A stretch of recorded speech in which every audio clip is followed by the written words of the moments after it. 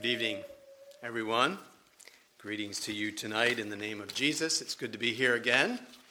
Thank you for coming to church again tonight.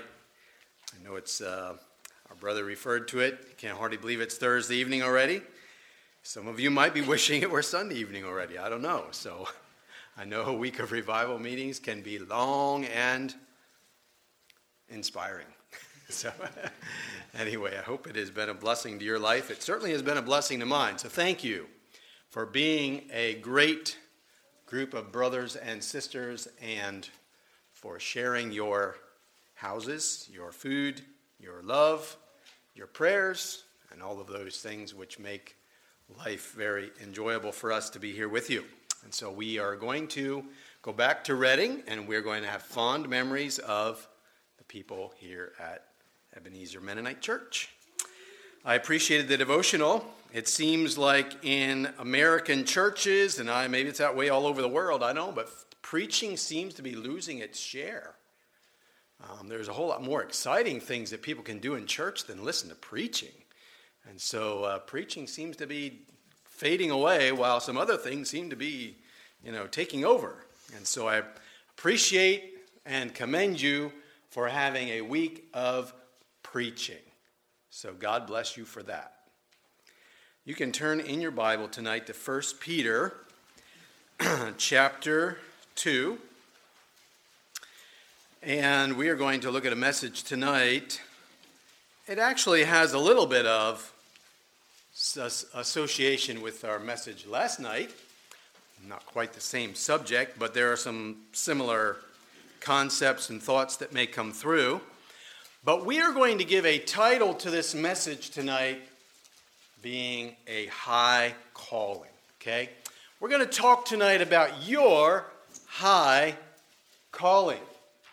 And you might think tonight, well, we have leaders of the church, we have preachers here, we have deacons, we have people who are involved in positions in the church. Maybe we can look at the teachers in the Christian school. Maybe we can look across the ocean and see missionaries. And we can see people that are excelling in the Christian life. And they're serving well in some other location or in some position. And we can think, well, those are the people that have a high calling. But I want to tell us tonight, Christians, that there is not one Christian, not one follower of Jesus that does not have a high calling. You can't look at others and say that's their job to have a high calling because it's your job to have a high calling. God has called every one of us to a high calling in his great kingdom for his great glory. And so maybe you're here this evening, maybe you feel insignificant, maybe you feel unimportant, maybe you feel like someone rather small and not influential. We may think that our function in this world is minimal. Maybe you think your impact is negligible. And we may wonder at times, what am I here for? Or do I have a valuable function? Am I fulfilling God's purpose for me? And those are good questions. We should probably think about those things. But I want to assure you this evening that you have a great purpose, a great function, and a work to do. You are God's person. In fact, you belong to him by creation. You also belong to him by redemption. So you're actually twice his. And he has a purpose for your life. Let's look at our scripture tonight from 1 Peter chapter 2. We're going to look at verses 9 to 12. We are going to go through these verses this evening and see what God calls us to. And it is a high calling. But ye are a chosen generation, a royal priesthood, and holy nation, a peculiar people, that ye should show forth the praises of him who hath called you out of darkness into his marvelous light, which in time past were not a people, but are now the people of God, which had not obtained mercy, but now have obtained mercy.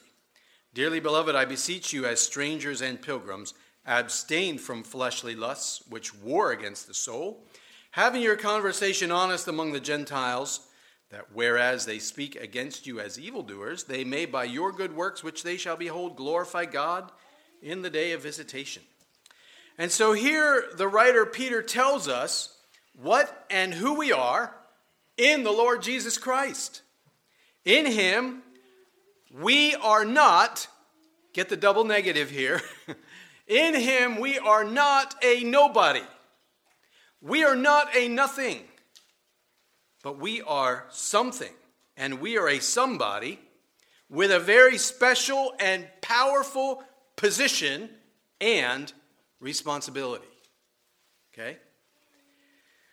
Let's notice who and what we are tonight.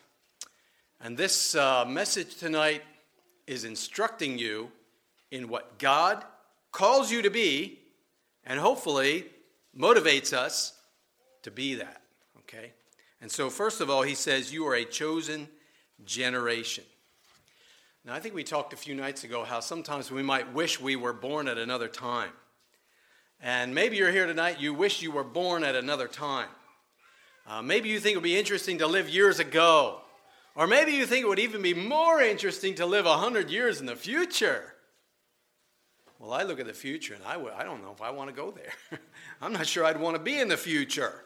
I mean, it's hard enough to be here now, much less in the future.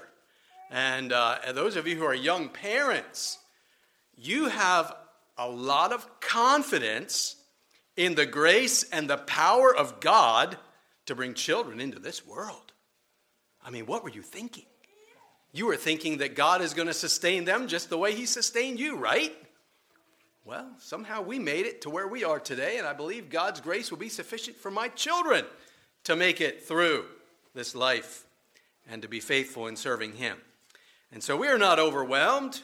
We're not overpowered by the evils of the world. We serve a great God, and he's the one who keeps us. And so we are a chosen generation. You were not born 100 years ago. I don't think anybody here is 100 years old. And you're not going to be born sometime in the future because you are here right now. And as a chosen generation, that means that there is this time in history that you are walking the planet. You are here now. And God has put you here now because he wants you to live now. All right? That should be pretty obvious, I guess. God wanted me to be a person, and he wanted me to be here now, because here I am.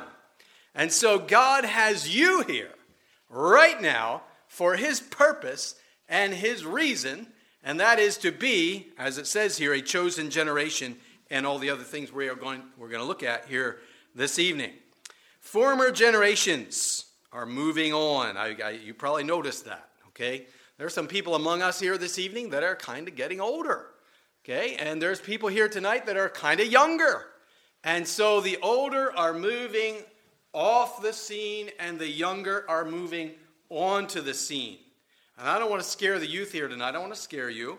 But I tell you what, the things that these dear brothers are doing here and here this week and in these days, months, and years, soon they're going to be replaced by somebody else because they are going to be passing off the scene, and those who are younger are going to be passing on to the scene, and the church is going to continue on in spite of the fact that the older ones are moving on. And so somebody's going to have to take their place. And so some of the young men that are sitting here this evening are going to be leaders in the church, okay? Some of them might end up being school teachers. Some of them might end up being missionaries. Some of you young ladies might end up being missionaries, preachers' wives, whatever. You never know what might happen. And so when I was 12 years old, if anybody would have came to me and said, young man, when you grow up and become a man, you're going to be a Mennonite preacher, I'd have probably looked at him and said, there is not one chance in a million that will ever happen. But look at what happened. You just don't know what your future might be. And so, be ready. Get ready. Because you're a chosen generation. And there is a work for you to do in this world at this time in history. And so, the truth of God and the gospel message, the church, a faithful church, the heritage of the faithful, all of this has been passed on to us. And so, those who walk before us have been faithful. And so will we honor their faithfulness by continuing to walk faithfully into the future, no matter what age we might be. And so for the younger people among us, the responsibilities of the mature are about to be laid upon you. So young generation, what are you going to do with all of this? What direction are you going to take? What leadership will you provide? What legacy will you leave behind to those who follow? Every one of us is very, very influential. There have been people that made hard decisions in the past that have benefited us to this very day. There have been those who said, we are going to step out. We are going to go against the establishment, and we are going to follow God according to our consciences and according to our understanding of the Word of God, and we are not going to let a false church bully us around. Okay, we're talking about the Reformation many years ago, when men stood up and said, we're going to follow Jesus. We're going to take the Word of God literally. We're going to believe what it says. We're going to apply it to our lives. We're going to live it out. And we are riding on their faithfulness even to this very day. And so what decisions are you going to make? One person, one link in the chain that makes wrong choices can lead a whole family, which who knows how big a family is. How big is a family? A family ends up being 5 people, then 15 people, then 50 people, then hundreds of people. And you know what? There are people who have stood for truth and made hard decisions and said, we're going to do the right thing. And it influenced hundreds of people behind them. There have been people that went astray. There have been people who chose the way of the world. People who chose to drop out of the kingdom of God. And their offspring and their offspring and their offspring are riding that influence to this day, and there is a bunch of problems and sin and evil and loss as a result of wrong decisions. So your decisions that you make today, no matter how young you are or how old you are, have a tremendous impact on everyone following you. And let me tell you tonight, not one of you, not a person in this building tonight can afford to ruin your influence by making wrong choices and walking away from God. That is not an option for you. You are being depended on by everybody following you in future generations to be a faithful and a godly person. So let me ask you tonight, which direction are you going? Are you going ever more toward God and in tune with Him, led by His Holy Spirit, guided by His Word? Is that the direction you're going? Or do you find yourself sort of fading in reverse? If you're fading in reverse, if you're going in reverse, get it straight. Get it right. Get yourself going the right way, because you can't afford to leave that kind of influence behind you. You are a chosen generation, and you need to be faithful to your God now, because others are coming on behind you. Let's move on to a royal priesthood tonight. Royal priesthood. Now, royal, what does royal have to do with? You know what royal has to do with, right? Royal has to do with a king, Okay? Has to do with a ruling family. Now, we really don't know much about that here in America because we have elected presidents and elected representatives, and they can come from who knows where, whatever their background might be, whatever family they're part of. You look across the ocean, you can see at least there's somewhat of a picture of a royal family, although they're not, I don't know what to say about it, but they're not all that admirable necessarily. But there is a royal family there, and it is a generational thing that they are of the royal family. And tonight you are a royal priesthood because you are connected to none other than the King of the universe, who is the King of kings, and he is the Lord of lords, and you are his child, his person. And so you are a royal priesthood because you're connected to the King, who is none other than Jesus Christ himself. A royal priesthood. It's about your king. You tonight are a child and a servant of the King. Your position is royalty in his kingdom. Now, how is royalty to behave? You know, you might look across the ocean, like I said earlier, and see the royal family, and, you know, you wish they would really be a good example, you know, to the British people, or maybe even to the rest of the world, that they live by such a high standard. They just do everything that's right. And they are such noble and dignified people. It's not necessarily that way. But you know what? As a royal priesthood, you should be a noble person.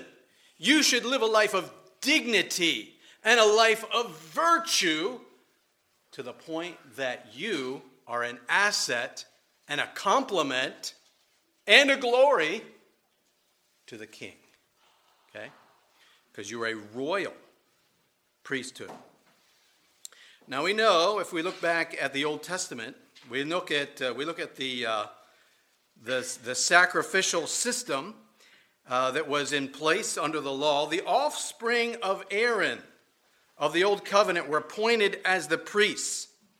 And what was their position? Their position was, God is here, the people are there, and the priest stands between. Okay? That is the position of a priest. A priest is one who stands between God and man. And there are churches today that function with priests. And of course, we don't function with priests. These brothers here that are in leadership, they're not priests, all right? But a priest is a person who is supposed to stand between God and man.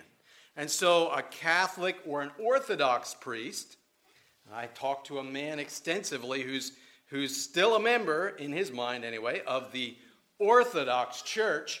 He would go to his father and confess his sins. Okay? Because the father was the priest, and he's supposed to stand between this poor man and God. Now we know that that's not necessary because we are invited to come boldly to the throne of grace. Jesus Christ has made a way for sinful men to have a direct relationship with Almighty God. So we don't need a priest, okay? But we do fulfill the position of priesthood because, and I will explain to you why. Because you and I, our feet are on this ground in this world. And we relate to people, don't we? Do you relate to people in your life? I would like to suggest to you tonight that you relate to people in your life. Okay? Relate to people. People are important, and people are what matter. And so don't hide from people. Don't try to recluse yourself away from people, but relate to people. Okay, so you are a person. You're a human being. You speak English language, or maybe some others, I don't know. But we relate to people, and also, at the same time, and this is really dynamite, at the very same time that your feet are on this earth and you relate to people, you also have a relationship with Almighty God. Okay? Now, if you didn't know that that's dynamite, it really is. That is awesome. And it is exciting. And it is a relationship that is empowering and life-changing. You've got a relationship with God. You've got a relationship with people. And so that makes you a royal priesthood. It's just by virtue of your relationship with God and people, you stand between them. Now, they don't have to confess their sins to you. They don't come to you to have the dispensing of religion. But you can relate God to people because you know them both. All right? Is this making sense to you? Do you understand what I'm saying? You relate to both. That makes you a priest. That makes you a royal priesthood, standing between God and man. And so please relate to people. Relate to people. Relate to people that are not like you. You know, sometimes it is, I'll be honest with you, it is so easy. It is so comfortable for me to relate to God's people. I just love being with God's people. And I think when I am with God's people, they know I enjoy being with them. We've been being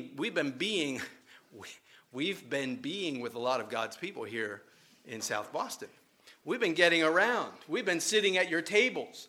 And we've been eating your food. And, you know, it's enjoyable. It's enjoyable to talk together and visit together and share stories together and just fellowship together. It's very pleasant. And you know, it would be very tempting for us to just, you know what? It's just so nice to be with God's people. Let's just hang around with them all the time. You know? But that doesn't function very well as a royal priesthood. As a royal priesthood, you are relating to God and people who are not in relationship with your God. Okay? So relate to people. Don't avoid people. Hang out with people that are even not like yourself. And that is functioning as a royal priesthood between God and man. And so you're able to speak for God. You're able to represent God. You're able to show God to those around you. You're able to model God to a society that is far from God. You know, people, I don't have to tell you this tonight, you know this, but people try many things. People do many things to try to fill the emptiness of their hearts. And there's a lot of very broken people. The world is full of broken people. People that their lives are totally out of order. Totally. And maybe they are doing things that you wonder, why are they doing those things? They're doing things maybe that are even scary to you. I think I might have described my neighbor to you a few nights ago. I think I might have. But you see what people do. Why do they do things like that? Why do they go those kinds of places? Why do they fill their minds with those kinds of things? Why do they play those kinds of games? Why do they take those kinds of drugs? Why do they drink those kind of beverages? Why do they go to those kinds of places and do those things? Why do they do all that? That's terrible. It's because they don't have God. Their hearts are empty. Their lives are broken. And they're just trying to get a little bit of pleasure. Maybe a little bit of relief, maybe a little bit of escape from this life, which is horrible to them. So don't be scared of them. It's easy to be scared of people. I'll tell you a story, okay? Oh, you're all going to perk up now. One time I was driving on Carsonia Avenue. Driving along Carsonia Avenue. And I drove by a big pile of wood next to the road. Big pile of wood. Big logs over there. It said, free firewood. Can't pass up free firewood, right? Can't pass that up. So I stopped, and I started throwing free firewood into my truck. And the guy came across the street and said, hey, buddy, hey, I see you're putting that firewood in your truck. He said, you want any more? I said, sure. That was a big mistake, okay? He said, will you come on back here tomorrow, and you see this tree here? We're going to be cutting that tree down. And it was a big sycamore tree. I mean, it was enormous. And what do you say? Okay, sure, yeah. Okay, buddy, we'll be back tomorrow. So I took my son, put my son in the truck and all the lumberjacking equipment I had. And till it was all said and done, I was the foreman of the crew, okay? He said, hold this rope, pull on this rope while I try to cut off. It was like, oh my, terrible things were going to happen. Anyway, there's a busy road. Carsonia Avenue is a busy street, okay? And this tree, there was electric wires up here, and this tree's way up here, okay? And this guy was not a professional tree chopper guy, I'll guarantee it. That tree, when it fell down, first of all, I had to hold back the traffic, okay? Hold back the traffic, because this tree is going to fall in the middle of the road. This is all bad. I shouldn't even tell you this story.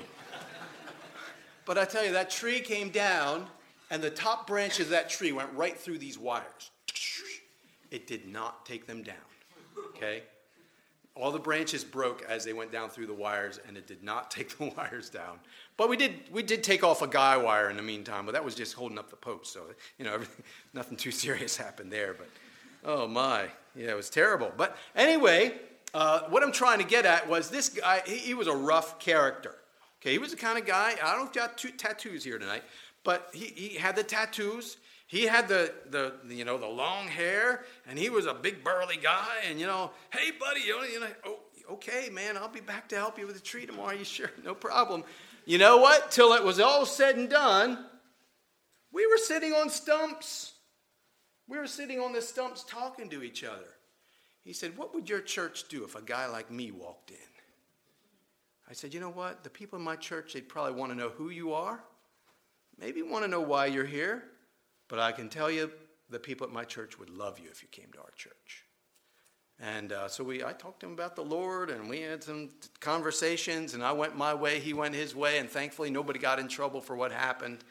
But you know what? It's easy to look at people and just say, you know what?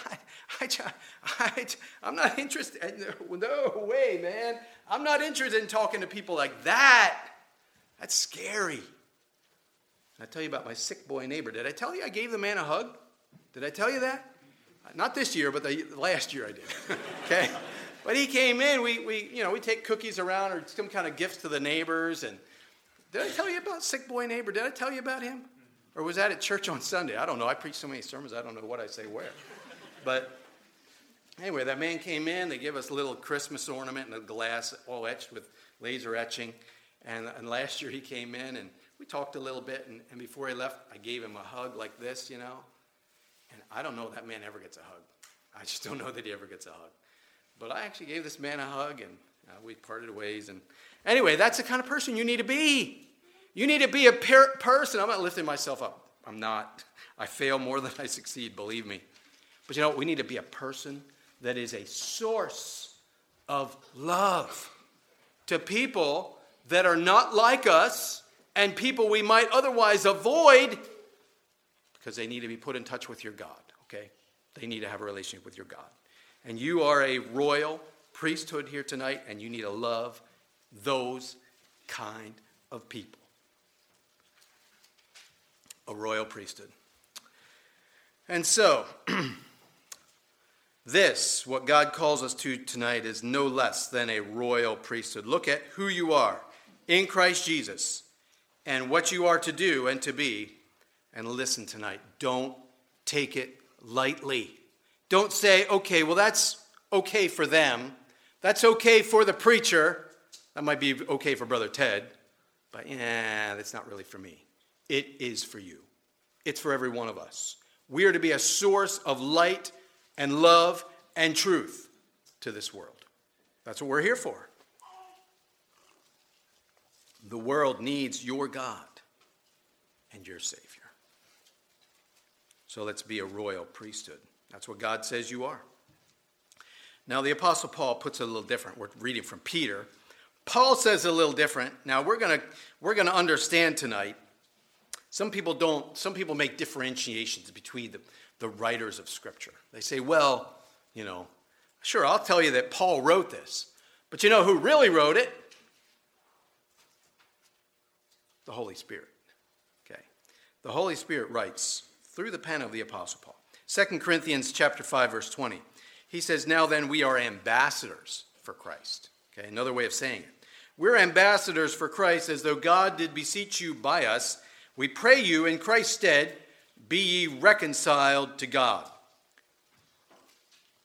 And so tonight this has political implications.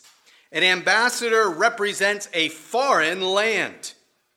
And so what does that tell you about yourself in regard to this land? Well, an ambassador is one who is representing a foreign land to a different land. And the ambassador is a person that belongs to the other land, right? The ambassador from Japan to the United States belongs to Japan. He's not a citizen of this country. He's just representing his country in this country.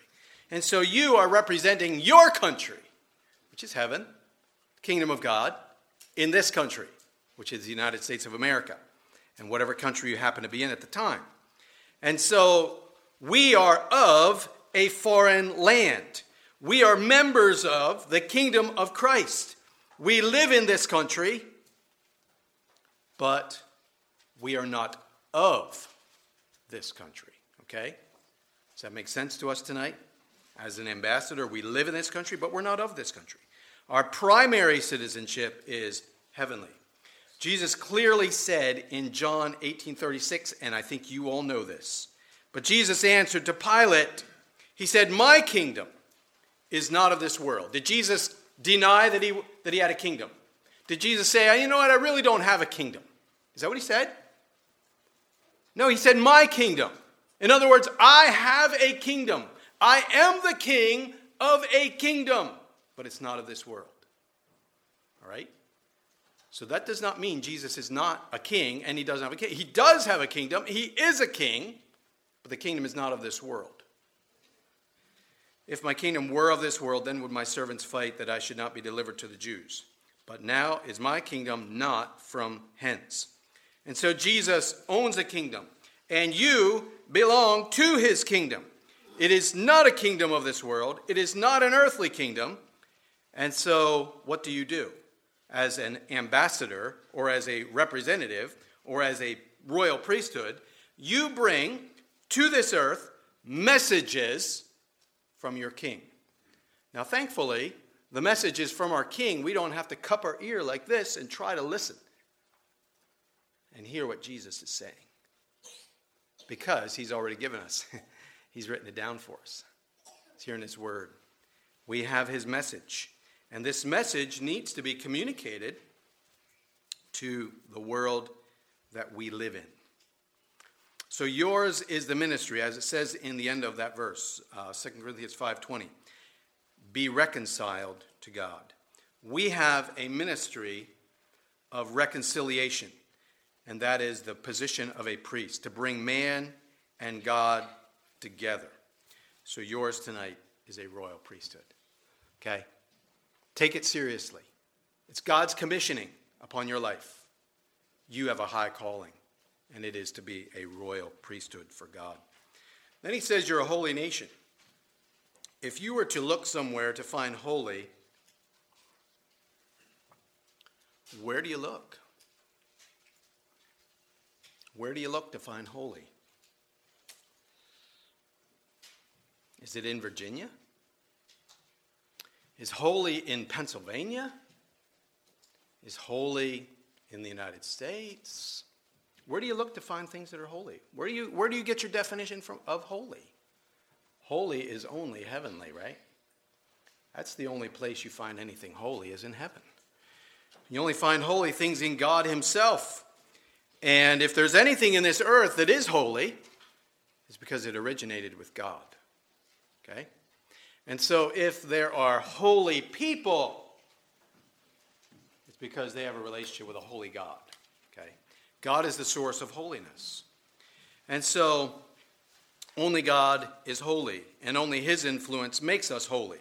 So holy pretty much is defined by who God is. And so when it says you're a holy nation, that means that you are a God-like nation. Okay? Is that okay tonight? Does that sink in? We are a God-like nation. That's what he's saying about his children, about his people. This is a recurring theme throughout the Word of God. The people of God have consistently been called to holiness. If you read the law, we read in Leviticus 19, 1 and 2. It says, "And the Lord spake unto Moses, saying, Speak unto all the congregation of the children of Israel, and say unto them, Ye shall be holy, for I, the Lord your God, am holy." So that was way back in the law. God's people were told to be holy people. You can also read Jesus. Matthew 5:48, he says, "Be ye therefore perfect, even as your Father in heaven is perfect." You can read the epistles.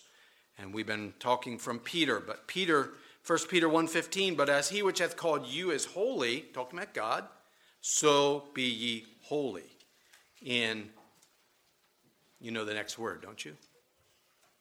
The word is all. "Be holy in all manner of conversation." In all of your living, in all of your lifestyle, in all of your talking, in all of your thinking, in all of your everything, we're called to be holy. Godlike. Okay? And I want to ask us tonight, what is the standard for your life? What standard do you use to measure everything in your life? Do you look around you and say, well, look, those people are Christians. Look what they're doing. It must be all right. Does that work for you? Well, those people are Christians and they're doing it, so it must be okay. Are other Christians the standard of what's holy and what isn't? Well, my preacher thinks it's all right to do that. Since when is the preacher the standard for what is holy? You understand what I'm saying tonight? The standard is holy for God's children. We're to be holy in all manner of conversation, everything about us. And so holy is to be the distinguishing character of God's children. Holy is the standard. And so the question is, often the question people ask is the totally wrong question. They say, what's wrong with that? What's wrong with that? Wrong question. Question is it holy or not? Okay? Do you see the difference between those two questions? Our standard is not measured in how wrong something is. And sometimes maybe we don't even know what's wrong with something, even though there is something wrong with something. But is it holy? If it isn't holy, are you ready for this tonight? Listen, if it isn't holy, it's not for you. Okay? Can you handle that? Can you swallow that? Can you accept that? If it isn't holy, it's not for you. Now, the world is full of things that are perfectly fine and holy. Okay? I think there's lots of activities that are holy activities. There's many things you can do that are holy activities. Perfectly right, perfectly good. But if there's any darkness in it, if there's an element of unholy in it, we can reject it because it's not for us. We're to be holy in all manner. All. The word A-L-L, that means everything. Is that a high standard? Certainly it is. And so, anything that is God-directed and God-approved is good for us. If it isn't, it's not. You, dear people, tonight, you are a holy nation. And you know what? That ought to be a word that people would describe you as. You say, what kind of people are those people at the Ebenezer Mennonite Church? The community should say, you know what? I think a word that describes them really well would be holy. Okay? Those are holy people. Good word to describe God's people. In fact, that's the word God describes us with. And then it goes on to talk about peculiar. Peculiar. Now, peculiar has come to mean that something is rather strange. Those people are really peculiar. That's probably what they do say, okay? People in your neighborhood probably look at you and say, look at those people going in that Mennonite church down there. They are really peculiar, okay? a little bit strange, a little bit out of the ordinary, not quite, with it. It's got to be okay. It's got to be okay with you to be that way because that's the way you are. Okay? We're just not with the main flow of things. And it's quite all right. But a peculiar people, that means that you are set apart, you are special, you are a purchased people. That's what it means to be peculiar. Now let's look at a couple verses in Exodus. It says here in Exodus 19, verses 5 and 6, "Now therefore, talking to the children of Israel, if you will obey my voice indeed, and keep my covenant." Okay, these two stipulations here. "If you'll obey my voice and keep my covenant, then ye shall be a peculiar treasure unto me, above all people, for all the earth is mine. And ye shall be unto me a kingdom of priests." Does this sound familiar? "A kingdom of priests and holy nation. These are the words which thou shalt speak unto the children of Israel." Now please notice he says, "Then you shall be a peculiar treasure unto me." Now, sometimes it's hard to communicate these kinds of things, but a peculiar treasure. In other words, God was saying, if you people will obey me, and if you will keep my covenant, then you are going to be to me the most valuable treasure that I can have as God. Okay? Do you think that there is a reason why God has a plan of redemption whereby people like you can be forgiven, can be saved, and be children of God? What's God's purpose? Does God get something out of it? Does God benefit from it? If I'd be a betting man, I'd say, you bet. Okay? God gets something out of it. And what he gets out of it, he gets a group of people that is worldwide, every time zone of America and the world. He has people who love him and people who worship him, people who honor him with their lives, and people who absolutely focus their entire life upon him. And God looks down and says, there is my treasure. Okay? The people that God has redeemed, the people that love him and worship him, are his treasure. And tonight, you individually, God can look down upon your life, and as your heart is sincere with God, you love him, you worship him, you honor him, you build your life upon him. He is the focus of your life. God looks down upon your little life way down there on earth, and he says, look. Maybe he even looks around the angels and says, look, that person there, that sister, that brother, my treasure. God says, that's my treasure. Okay? Can you absorb that tonight? That you are God's treasure. Now, if God looks at me, if he looks at this little tiny, insignificant man standing at this pulpit tonight, if he looks down upon me and says, that brother there, that Ted Steinrich standing there preaching the gospel down there at South Boston, Virginia, he says, that man is my treasure. You know what I can do? I can look up at that God and say, God, I love you. I love you, God. Because we got a good thing going. We've got a good relationship. And it's reciprocal. It goes back and forth. God loves me. I love him. It's a good thing. Okay? And so when you think about being a peculiar people, don't think about being strange or odd.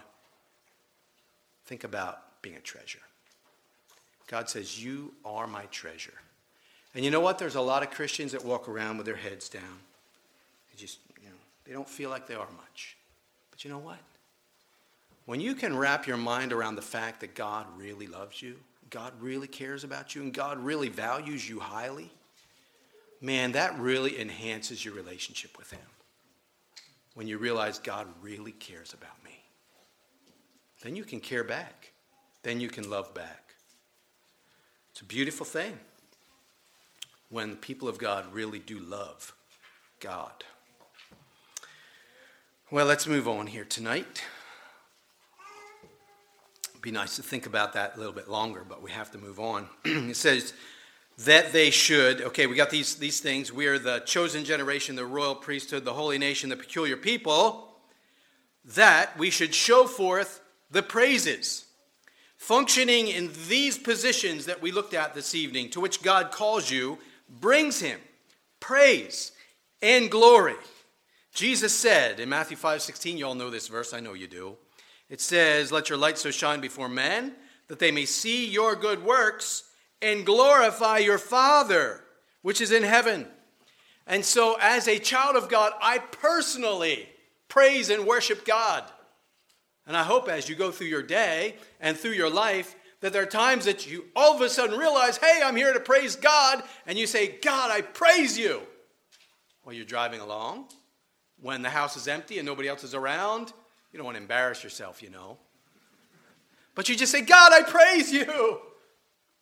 Oh, you're so good. That's why we're here. We're here to praise God. That we should show forth his praises. So you personally praise God. And when other people look at you and say, you know what? That person reminds me an awful lot of Jesus. That person reminds me an awful lot of God. You know what happens? We are reflecting him to others. Okay, God's light is shining upon us. It's reflecting out to other people. It's drawing them to worship our God, saying, God has done something good in that person's life. How'd they get that way?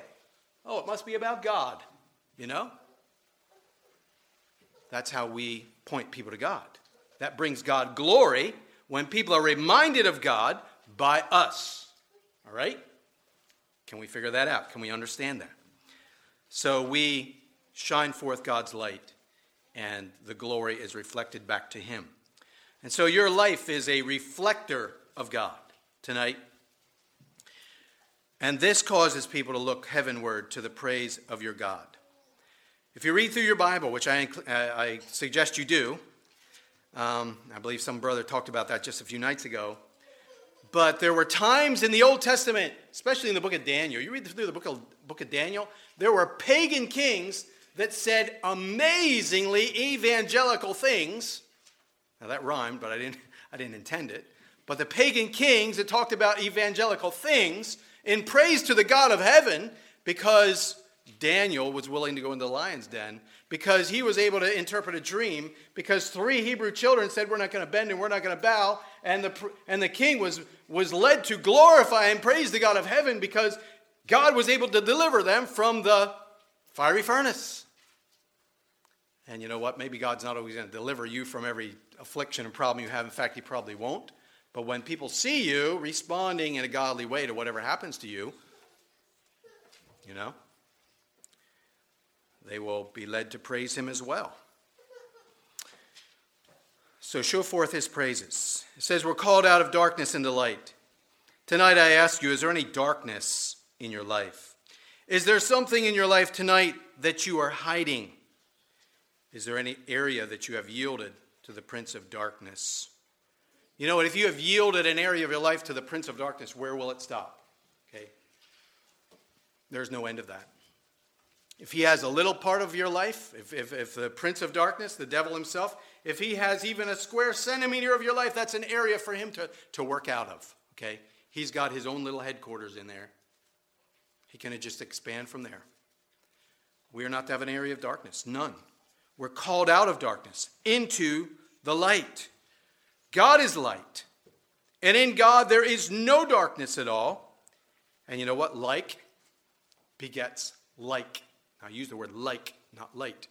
But if God is light, then we as his children must also be light. And in God there is no darkness at all. In you there is to be no darkness at all. That's how it's to be. We are called out of darkness into the marvelous light of God. Hiding your sin, you will not prosper. That's found in Proverbs 28:13. Hidden sin will bleed the life right out of you. You cannot prosper. You cannot be in good health. You cannot be spiritually useful while concealing sin in your life. Deal with it. Even tonight, we're called out of darkness into light. We were at one point not a people, but now we are the people of God. We have not obtained mercy, but now we have obtained mercy. Not a people, not obtained mercy, that is our former condition. Before Christ came into our life counted for little. Our identity was just of earth. We were in line to get exactly what we had coming. There was no mercy available. But now things are different. Now you are the people of God. That is an exciting identity. We have now obtained mercy. We have a new identity as the people of God, and it is eternally significant. We have received mercy. God is no longer going to give us what we deserve, but instead he has showered us with his grace and his mercy. He goes on to say that we are strangers and pilgrims. Dear people tonight, please live like a stranger and a pilgrim. You know, strangers are easy to spot. A number of years ago, we had Romanians and Russians moving to Reading. And you know what? You'd see a Russian lady walking on the sidewalk. You could pick them out. Really easy, okay? They'd have on their skirt, they'd have on their blouse, and they'd have a colorful kerchief over their head, and they just were not American. They just were not Americans. You could see it plain. They were strangers in this land. And some of them, a lot of them probably integrated and became like everyone else. But strangers are easy to spot because they look different. Well, we look different. They talk different. We talk different. They live different. Have a different culture. We live different. We've got a different culture. Strangers, that's what we are. They think different. We think different. They have different values. Hopefully tonight we have different values. Do we? Don't we? We got different values in the world around us? Sure hope so. And strangers don't fit in. Is that how you feel about life here? Do you feel like you don't fit in? I sure hope so. Is it okay if I tell you that you better not feel like you fit in this world? Is that okay if I tell you that? Because you better not feel like you fit in here because you don't. You don't fit in here. We're strangers in this world. Now, pilgrims, on the other hand, they are in transit. They know that they're not here to stay. And brothers and sisters, you need to understand and recognize, realize, perceive, you are not here to stay. This is not your final dwelling place. You're a pilgrim traveling through. Okay? You must have that understanding. Please live that way. Travel light in this world because it won't be long till we leave. Okay? Travel light. Be ready to go because it won't be long till we leave. And he says, abstain from fleshly lusts, which war against the soul. I wonder how many people live in constant conflict in their hearts. Did you notice? Lusts, what do? They war against the soul. That means there's a battle going on, okay? Fleshly lusts war against your soul. What are they trying to do? They're trying to destroy your soul. That's what it means when there's a war. There's one side trying to destroy the other. Fleshly lusts are warring against our soul. There are Christians, professed Christians, they feed the flesh. They feast on evil. And yet they try to be a Christian. But there's warfare going on. And what happens in warfare? somebody dies in warfare. In this war, either the flesh dies or the soul dies. Both cannot survive. One side will win, the other side will lose. And so tonight, are we allowing an assault to occur on our soul? The instruction here is simple. There's one word, a one-word instruction, and that is the word abstain. Abstain from fleshly lusts. The best place to draw the line is zero. No involvement. No fleshly lusts. No fulfillment of those things. None. That is where we draw the line. No fleshly lusts. Abstain from it. Starve it. Be decisive. Have no pity or mercy on the flesh. In fact, we're told in Romans 13:14, make no provision for the flesh to fulfill the lust thereof. Instead, we are told to put on the Lord Jesus Christ. Have your conversation honest among the Gentiles, that whereas they speak against you as evildoers, they may by your good works, which they shall behold, glorify God in the day of visitation. You know, it's time tonight. It's time to close for one thing, but it's also time tonight for Christians, and I want you to hear me. It's time for Christians to stop giving the world an excuse not to follow Christ. There are people that say, I would be a Christian if it weren't for Christians, because all they want is money. They're a bunch of hypocrites, whatever. It might just be their excuse. They make excuses. But you know what? Sometimes Christians behave themselves in such a way that it just turns people off to your God. It's time for Christians to stop being an excuse for the world not to follow Christ. In fact, it should be the exact opposite. They should be able to look at your life, listen to what you say, observe you to the point that they say, you know what? Those people got it. Those people got it. And I can't hardly stand living without it, because their lives are so beautiful.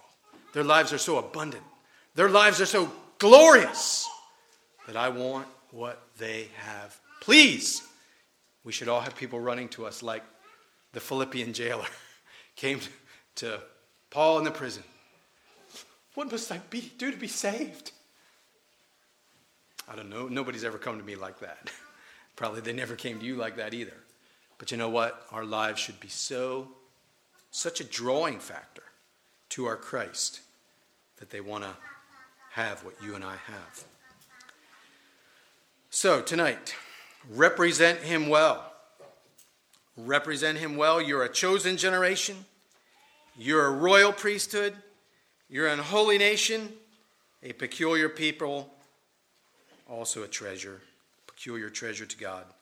And so go forth tonight. Listen, go forth in his truth and represent God well, because yours is a high calling. Yours is. Every one of you here tonight, look at me. Yours is a high calling. So go represent God well in this world. Okay? Let's all stand to pray. After the prayer, we'll have a song. You can be dismissed. Our Father in heaven, we are here tonight in this church service in your presence. We thank you for your Holy Spirit that is here among us. We thank you for giving us such a precious treasure as your word. And Lord, your word is alive, and your word is impacting. So Lord, we thank you that you communicated clearly to us here tonight who and what we are in the Lord Jesus Christ. We're a chosen generation. We're here today. We're here for a purpose. We have a work to do. We're a royal priesthood. We stand between you, the holy God, and an unholy society and people. I pray that we would represent you well. We're a holy nation, Father. You've called us to holiness.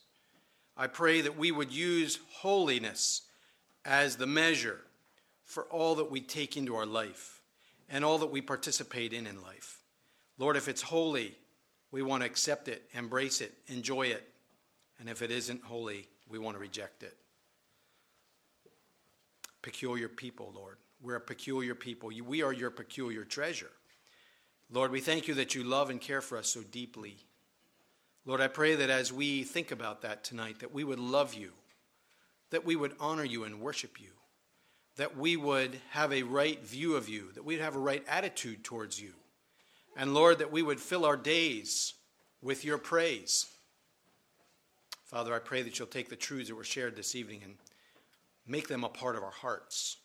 And Lord, that we might live out of those truths. And Father, that we would go forth to represent you well. Because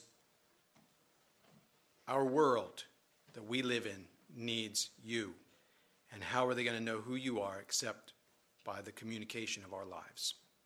So Lord, help us to represent you well, to go forth in your name, to be your agents, your ambassadors, your representatives, bringing you to those around us. Bless us as we go our separate ways tonight. Give us safety as we go to our homes. Give us good rest tonight. Bring us back again tomorrow evening that we might hear your word. In Jesus' name we pray.